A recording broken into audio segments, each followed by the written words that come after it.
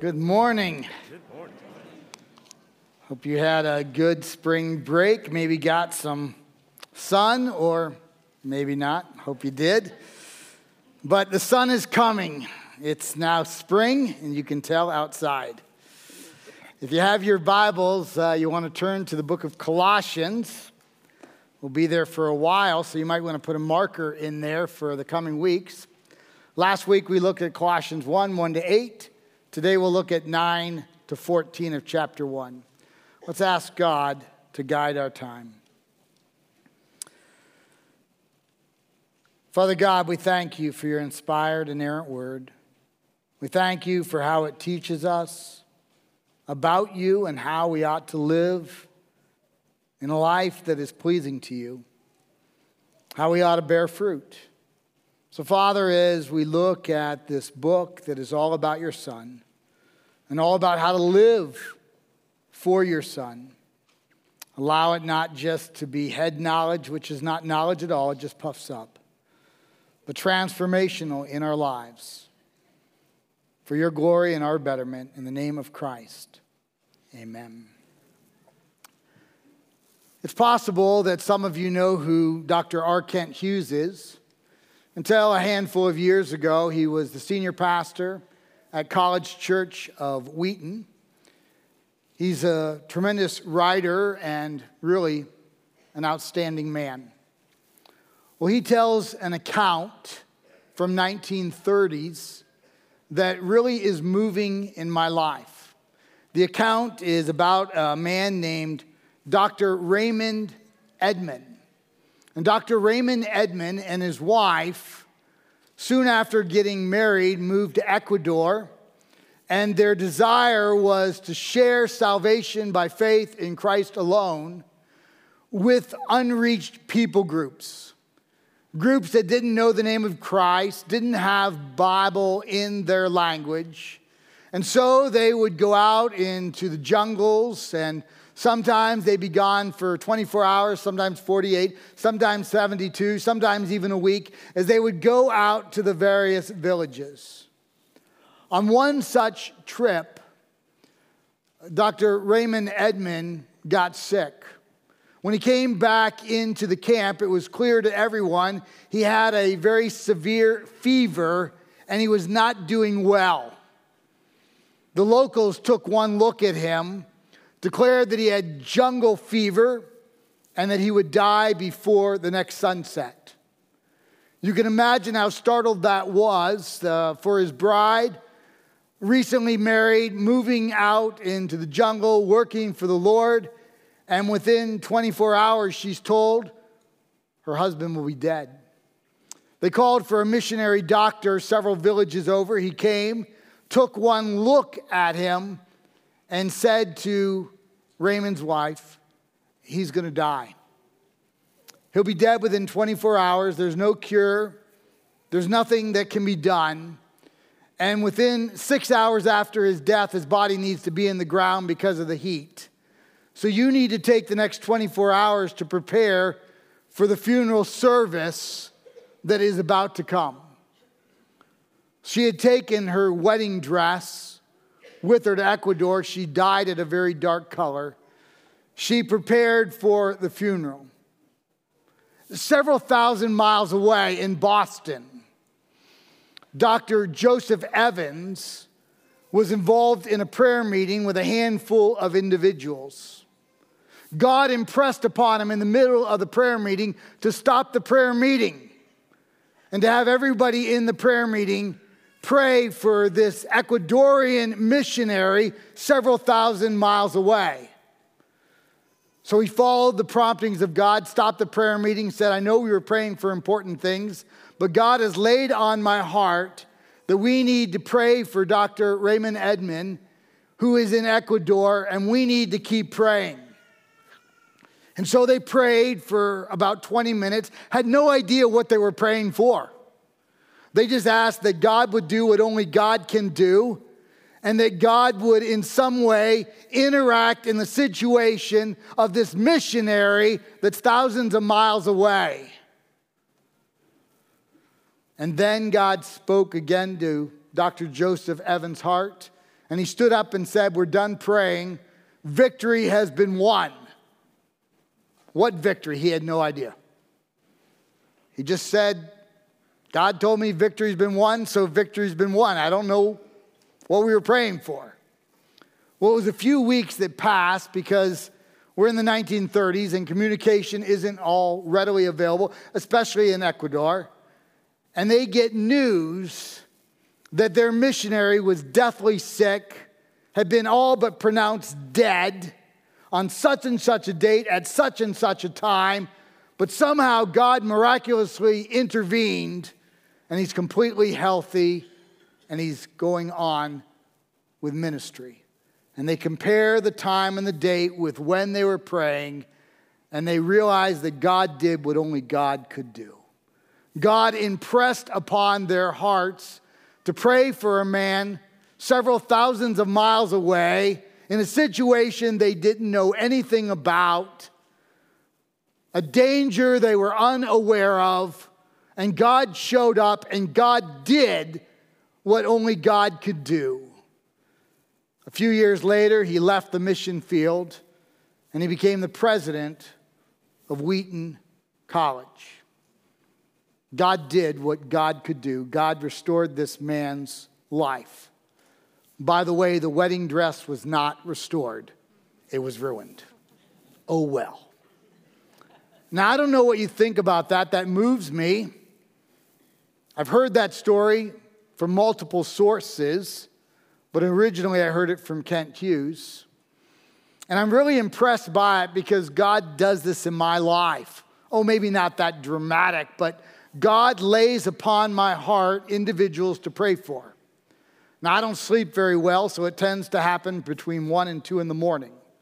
Again, last night at 1 in the morning. The night before, it was 2 in the morning. I'm just all of a sudden wide awake, and God lays individuals on my mind to pray for, and I pray and then I fall back asleep. And I know I'm not alone. It may not be 1 or 2 in the morning for you, but I know that if you walk with the Lord, it's very likely that God lays on your heart individuals. Some you're related to, some you're not. Some you understand the situation, some you don't. And sometimes we have the privilege of seeing what God has done in the midst of our prayer and we rejoice. And sometimes we're going to have to wait until we get home to glory. And then we see what God has done. And what a praise party that will be as we say, "Oh Lord, I know now why you had me pray at that moment, at that time. You did what only you could do." And that's what's going on in today's text.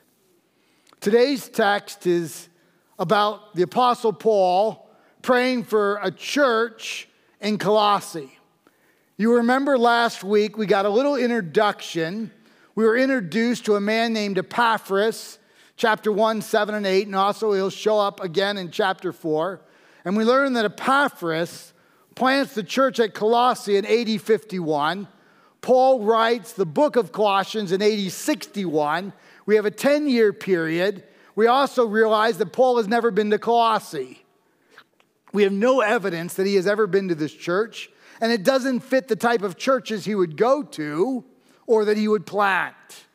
But he knows about Colossae because he knows Epaphras. Probably around AD 55, they were jailmates. They were in jail together. And Paul is going to go on to say that he has been praying for this church ever since. Think about that. He's never met these people. He's never been to their church. He's going to write an epistle to them. And he's been praying for people he's never met for 6 long years. And before we get to the text, let me make 2 observations that I think the text will bear out. The first observation is this: prayer does not require proximity. This is so important. Prayer does not require proximity. So we have a prayer meeting in Boston praying for a missionary in Ecuador, and God shows up. No proximity whatsoever. We have Paul praying for believers in Colossae that perhaps he has never met. And he's been praying for them for 6 years, sends them an epistle inspired by God's Spirit. Prayer does not require proximity. This is huge. Some of us have children or grandchildren or great-grandchildren or relatives that don't live anywhere near us. We want them to live near us. We want to be in proximity with them, but they don't live with us, and prayer does not require proximity. We can pray for loved ones no matter where in the world they live. Whether they live next door or they live halfway around the world, prayer does not require proximity. We can be world Christians because prayer does not require proximity. We are commanded in Scripture to pray for those who are in authority over us. Kings and whatever, obviously, government officials. We may never meet the president, we're commanded to pray for him. We may never meet senators or representatives, women and men who represent us in government, but we're required to pray for them. Members of the Supreme Court, or in a very short amount of time, we are going to vote here in Wisconsin for a Supreme Court nominee. An incredibly important vote. Vote, educate yourself, and pray. We're required to by God. It's part of being salt and light. Don't allow the elections to go by and say it doesn't matter. It matters. And we are required by God to allow God's voice to be heard through us. Proximity is not required in prayer.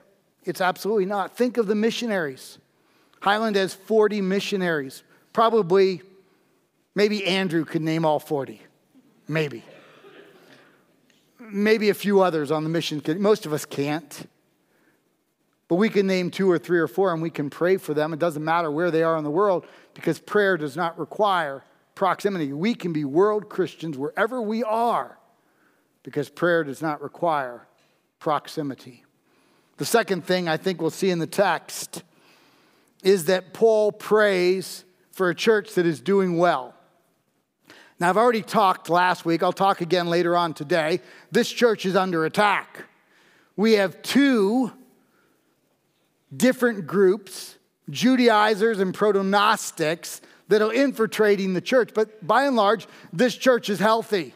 You remember we saw in chapter 1, verses 4 and 5, this is a church with faith, love, and hope. Faith is biblical doctrine. They're solid on it.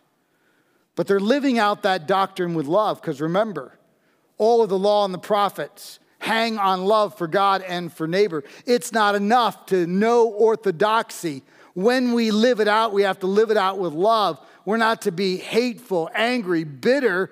We're to live out truth with an attitude of love because we have hope, verse 5.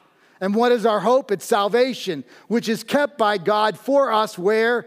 In heaven. It is God who is holding on to us. We have eternal security in Christ. Because our security is not kept by us, it's not on earth, verse 5 says it is in heaven. And so we have this church that is quite orthodox with faith, has the right attitude and love, and looks forward to the future and hope. This is a healthy church, and yet Paul is praying for them. This broadens the way you and I pray. Sometimes when we pray, we rightly pray for those who are bereaving, and we ought to. We rightly pray for those who have surgery or are recovering, and we ought to. We rightly pray for those who are having relationship difficulties, financial trials, tribulations in their lives, and we ought to. But Paul is praying for a church where he's never been, people he does not know, where things are going well, even though false teachers are infiltrating it. It's a church that is healthy, and yet he's praying for it. Why? Because Paul knows that at times when good things are happening, sometimes we take our eyes off of the Lord and we get a little bit too self-sufficient. How does that hymn go? Prone to wander, Lord, I feel it, prone to leave the God I love. And so knowing this, Paul prays for Christ's followers who are doing well. And so that broadens how you and I ought to pray, not just for those in difficult times, but those who are doing well. Well, with these 2 opening observations, let me read Colossians 1. Let me read verses 9 to 14. And so, from the day we heard, Paul hasn't been to this church, We have not ceased to pray for you. If I'm right, he learned about them in AD 55. It's AD 61. It's been 6 years. Asking that you may be filled with the knowledge of his will and all spiritual wisdom and understanding. And we'll see that that word knowledge is actually a supercharged word. And in the Hebrew mindset, knowledge is not just what you know up here, it's how you and I live it in our lives. And what happens with knowledge? We walk, verse 10, so as to walk in a manner worthy of the Lord, fully pleasing to him. And if you're walking in a manner that is fully pleasing to him, we are bearing fruit in every good work and increasing in the knowledge of God. May you be strengthened with all power according to his glorious might, for all endurance and patience with joy, giving thanks to the Father who has qualified you to share in the inheritance of the saints in light. Because if you know Christ, your inheritance, verse 5, is kept for you in heaven. No wonder we're giving thanks. And then look at verses 13 and 14. No wonder we're giving thanks. Believer, he has delivered you, us, from the domain of darkness, transferred us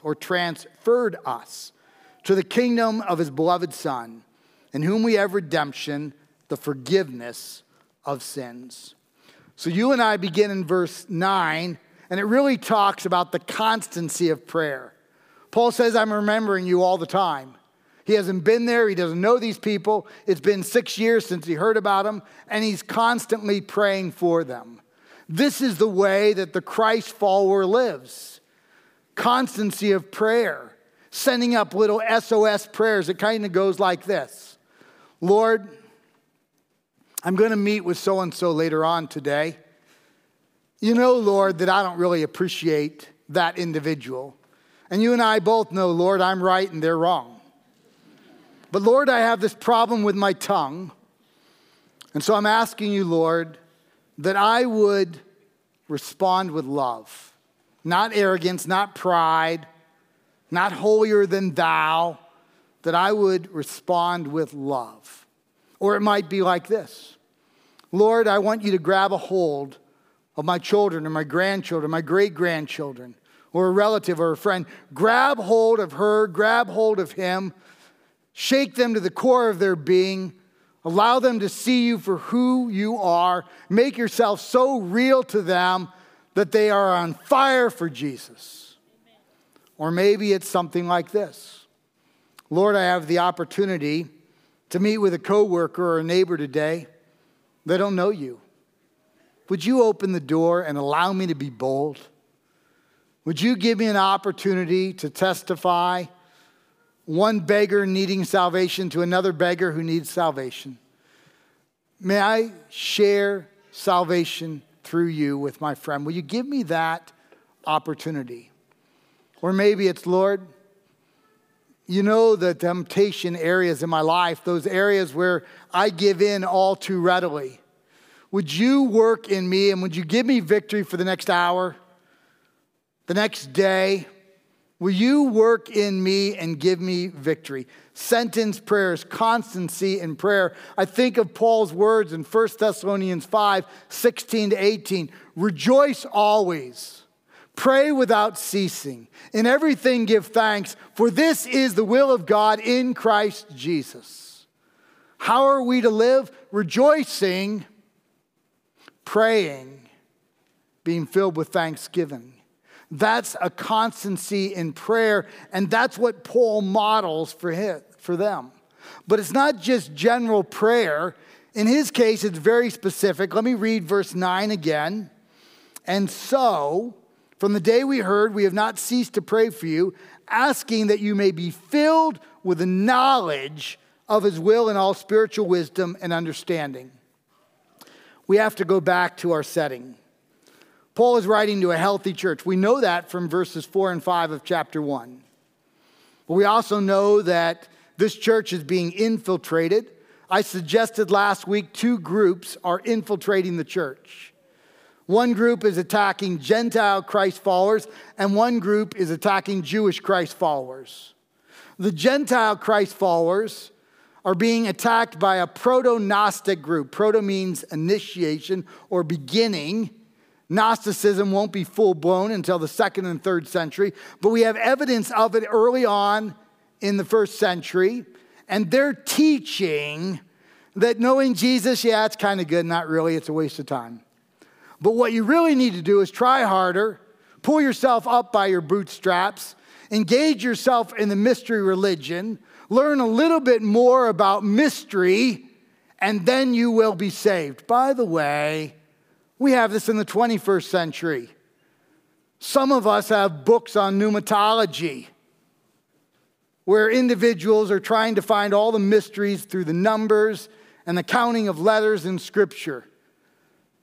Do you know what that is in the 21st century? That's what the heresy was in the 2nd and 3rd century. It's called Gnosticism. And it has reemerged in our century. And we're reading this stuff. And we're trying to find all sorts of mystical clues in Scripture through numbers. That's a really old heresy. We haven't gotten brighter as the centuries have gone on. Then there's another group. They're the Judaizers. They weren't called that until the 20th century, but we know about them. They were Jewish individuals who often followed Bible teaching, infiltrated churches, and said, you know, that Jesus stuff, a little overrated. If you want to be saved, you got to go back to Moses. You got to go back to the Levitical system. You have to have a kosher kitchen and kosher laws, and you have to wash your hands in a certain way. It has nothing to do with hygiene. It has everything to do with ceremonial cleansings, and you might as well throw a little mikvah in. A mikvah is a ceremonial bath. They're all over, by the way, the United States and our country. Mikvahs are ceremonial baths where you would bathe yourself once or twice a day in order to be cleansed. And if you're a part of the Haredim, the most orthodox Jewish sects in the world today, you will be part of mikvah bathing. And it all is a works salvation. And so these two groups are saying if you will just have a little more knowledge, gnosis, then you'll be okay. Now this doesn't come across in English, but it does in Greek. They're pushing gnosis, and Paul says, you want gnosis? I'm going to up the ante, and he gives a prefix and says, what you really need is epignosis. And so he throws in a prefix, a greater knowledge. And the greater knowledge is Christ. The one, according to Matthew 5:17-20, who lived the Levitical laws for us, fulfilled the Levitical laws on our behalf, and tells us to keep our eyes on Jesus. If you want greater knowledge, keep your eyes on Jesus. Imitate Jesus. How do you do that? You have your hand on the Word. Go back to verses 4 and 5. They had faith, lived out in love and hope. That faith is the Bible. It's doctrine. Now, every so often, I'll get someone who will say, Jeff, don't give us that doctrine stuff. Give us some practical living. I understand the sentiment, but it's really anti-Christian. It's certainly anti-biblical. The Bible is actually set up that you have right doctrine, orthodoxy, which leads to right living, orthopraxy. Let me illustrate it this way. Romans has 16 chapters. The first 11 chapters are theology, orthodoxy. The last 5 chapters are orthopraxy, how to live. You don't know how to live until you know how to think. So 11 chapters tell us how to think. 5 chapters tell us how to live. Ephesians, 3 chapters tell us how to live, orthodoxy. The last 3 chapters tell us, the first 3 chapters tell us how to think, orthodoxy. The last 3 chapters tell us how to live, orthopraxy. Colossians, first 2 chapters, orthodoxy. Last 2 chapters, orthopraxy. You got to know what to believe in order to live. Philippians, first 2 chapters, doctrine, what to know. Last 2 chapters, orthopraxy, what to live. I could go back to Genesis. I was talking with our small group, and I think you even see it in the first book of the Bible. The first 11 chapters is all about God and His creation. You say, no, there's also the flood. Well, that's about God. And the Tower of Babel, that's about God. The first 11 chapters are all about God and what you ought to know about God. What are the next 12 to 50 about? How to live it out. Abraham, Isaac, Jacob, and Joseph. You can find this pattern throughout Scripture. And so Paul tells them, he tells us, what we need is to have our eyes on the Word of God, but if the Word of God doesn't translate into fruit, an abiding fruit, verse 11, we haven't really learned the Word of God. We need this greater knowledge, which is more than head knowledge. It's transformed in our lives into fruit. I'm going to stop for a moment. You'll be happy to know I'm 1/10 of the way through my sermon. And I'm going to stop for a moment for 2 minutes. They're going to play some music. I want each of us to think of a person or two that needs greater knowledge, biblical knowledge. And let's just pray to the Lord on behalf of those people, and then I'll go back to my sermon.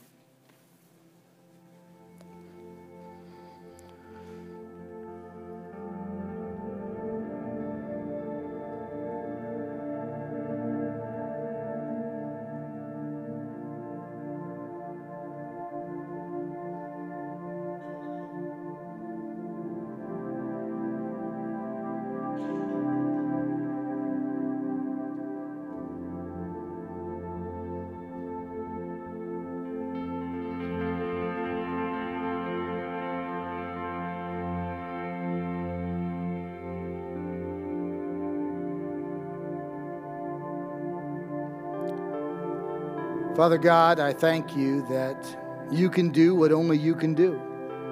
And so we've lifted up some names before you and asked that their eyes would be open, that you would give them greater knowledge of you. We ask this for ourselves, and we ask this for our friends and loved ones. In the name of Jesus, amen. Well, that greater knowledge always bears fruit. So verse 10 says this, so as to walk in a manner worthy of the Lord, fully pleasing to him, bearing fruit in every good work. Knowledge without fruit condemns. It does not cause us to be closer to the Lord. We need to know with transformation. I remember when I was writing this sermon, I was thinking about a couple. You don't know the couple, so if this approximates someone you know, it's not the right couple.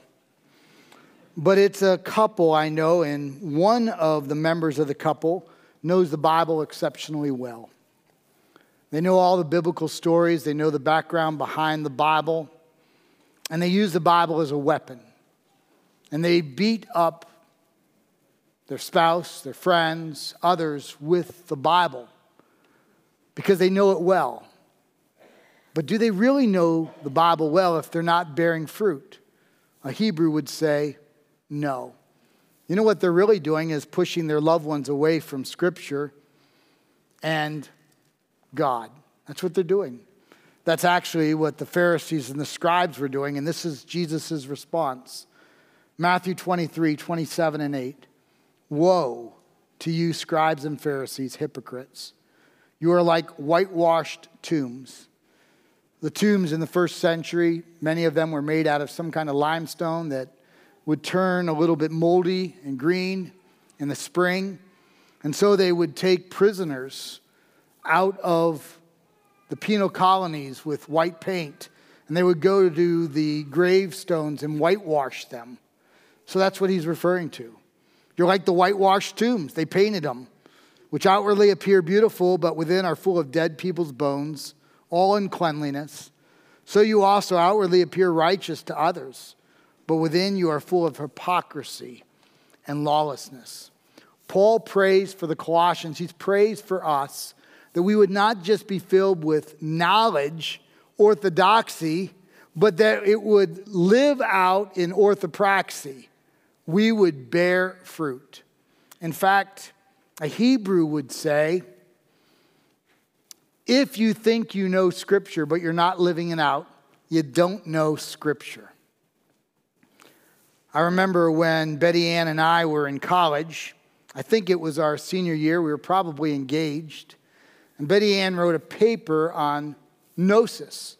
And she was a psychology major, would go on then to grad school in Christian counseling. And she wrote such a good paper that she was asked to present it at a symposium to a number of PhDs and really smart people, because my wife is like really smart. And in that paper, she rightly said that this word gnosis in a Hebrew mindset does not mean head knowledge. Let me illustrate it this way. If you say, I know the 10 commandments, and you can cite all 10, and you can even do it in order, but you're not living it out, a Hebrew would say you don't know the 10 commandments. It's not what you know here, it's what you know here that transforms to one's life. And so Paul is saying to the Colossians, these false teachers are giving you knowledge, but it doesn't transform lives. You need epignosis, greater knowledge, and we know we have greater knowledge when it bears fruit. And so Paul then says that fruit is in every good work. Karpos or parke are the words for fruit. And interestingly enough, at least I found it interesting, in the New Testament, there are 4 categories that are given of which we would bear fruit. Now, I am well aware there are more than 4 categories, but the New Testament only lists 4 categories of which we bear fruit. And I wonder if I said, let's take out a piece of paper, I want you to guess what are the 4 categories in which the New Testament says, if you do these things with the right attitude, you're bearing fruit. Only 4 are given. There's others, but only 4 are given. I wonder if you would get all 4. I would not. I would not have gotten all 4. These are the 4 categories. The first is when you and I share salvation by faith with Christ alone with others. Paul uses the word, they are the first fruits. He talks at the end of Corinthians that the household of Stephanas is the first fruit of Achaia. What he's saying is that when you and I share salvation by faith in Christ alone, whether someone believes in Christ or not, we have bore fruit. Drawing someone to the Savior is the work of the Holy Spirit. It's not our job, but our job is to share salvation with others, to get involved missiologically in missions, sending people to share the gospel, inviting friends to come to church where they'll hear the gospel. When we do these things, the Bible says, we have bore fruit. That's one of the 4. The second is when we get our praise on.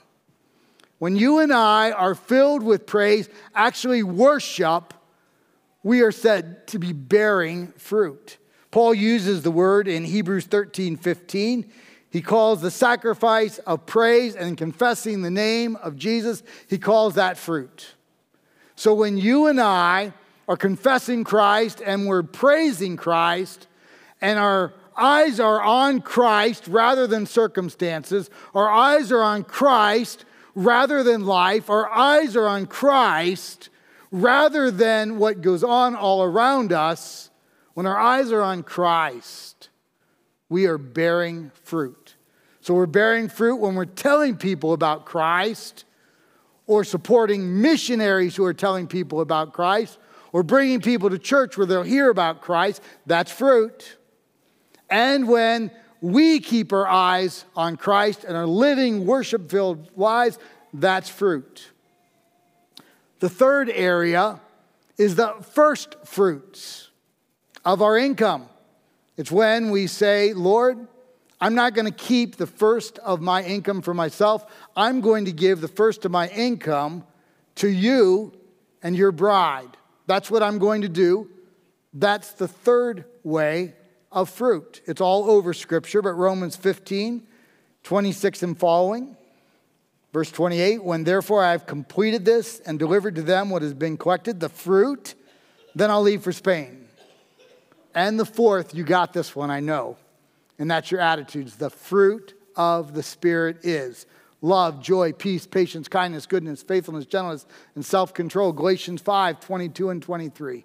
If you and I want to bear fruit, if we want to have that greater knowledge, that epi knowledge, which is not just head knowledge, but it's transformed, we're going to bear fruit. And the 4 that the Bible gives us is sharing the gospel, getting our worship on, our praise on, giving the first fruits of our income, and then the last one, our attitudes, bearing fruit, the fruit of God's Spirit. And Paul goes on to say that kind of fruit needs to what? Endure. Verse 11. We can't be flash in the pan Christ followers. I love it when people come to Christ. I love it when people who have walked away from the Lord come back and they're on fire. And I'm excited about that. But a part of me always says, I got to wait. Don't get too excited. Got to see what happens in month 3. Got to see what happens in month 8. Because sometimes people come to Christ and they're all excited and then it kind of withers. The Bible talked about that. It's kind of the gospel on stony ground. It's the gospel that seems to be received but probably wasn't. The Bible also talks about individuals who know the Lord and yet they backslide. That's all of our story, isn't it? And then they get on fire again. And what Paul says is you want epigenosis, you want that greater knowledge. You got to have that faith, your hand on the word. You got to live it out with love. You got to keep your eyes on Jesus, which is our hope, our eternal security kept in heaven. Chapter 1, 4, and 5. And then you got to have this knowledge for the long game. And how you know you have the knowledge for the long game, enduring, verse 11, is that you and I bear fruit, verse 10. And we have so many reasons to bear fruit, 13 and 14. We have been taken out of darkness and brought into light. We have been taken out of the kingdom of Satan and brought into the kingdom of God. And so when we keep our eyes on the truth, and we have this long game perspective of how we are going to project going forward, growing in Christ, growing in faith, in love, keeping our eyes on the hope, bearing fruit, God is pleased. Let's pray. Father God, we thank you for the book of Colossians. We're barely in it. And yet it challenges us, encourages us, moves us to take another step in our relationship with you. Help us to take those steps for your glory and our benefit. In the name of Jesus we pray. Amen.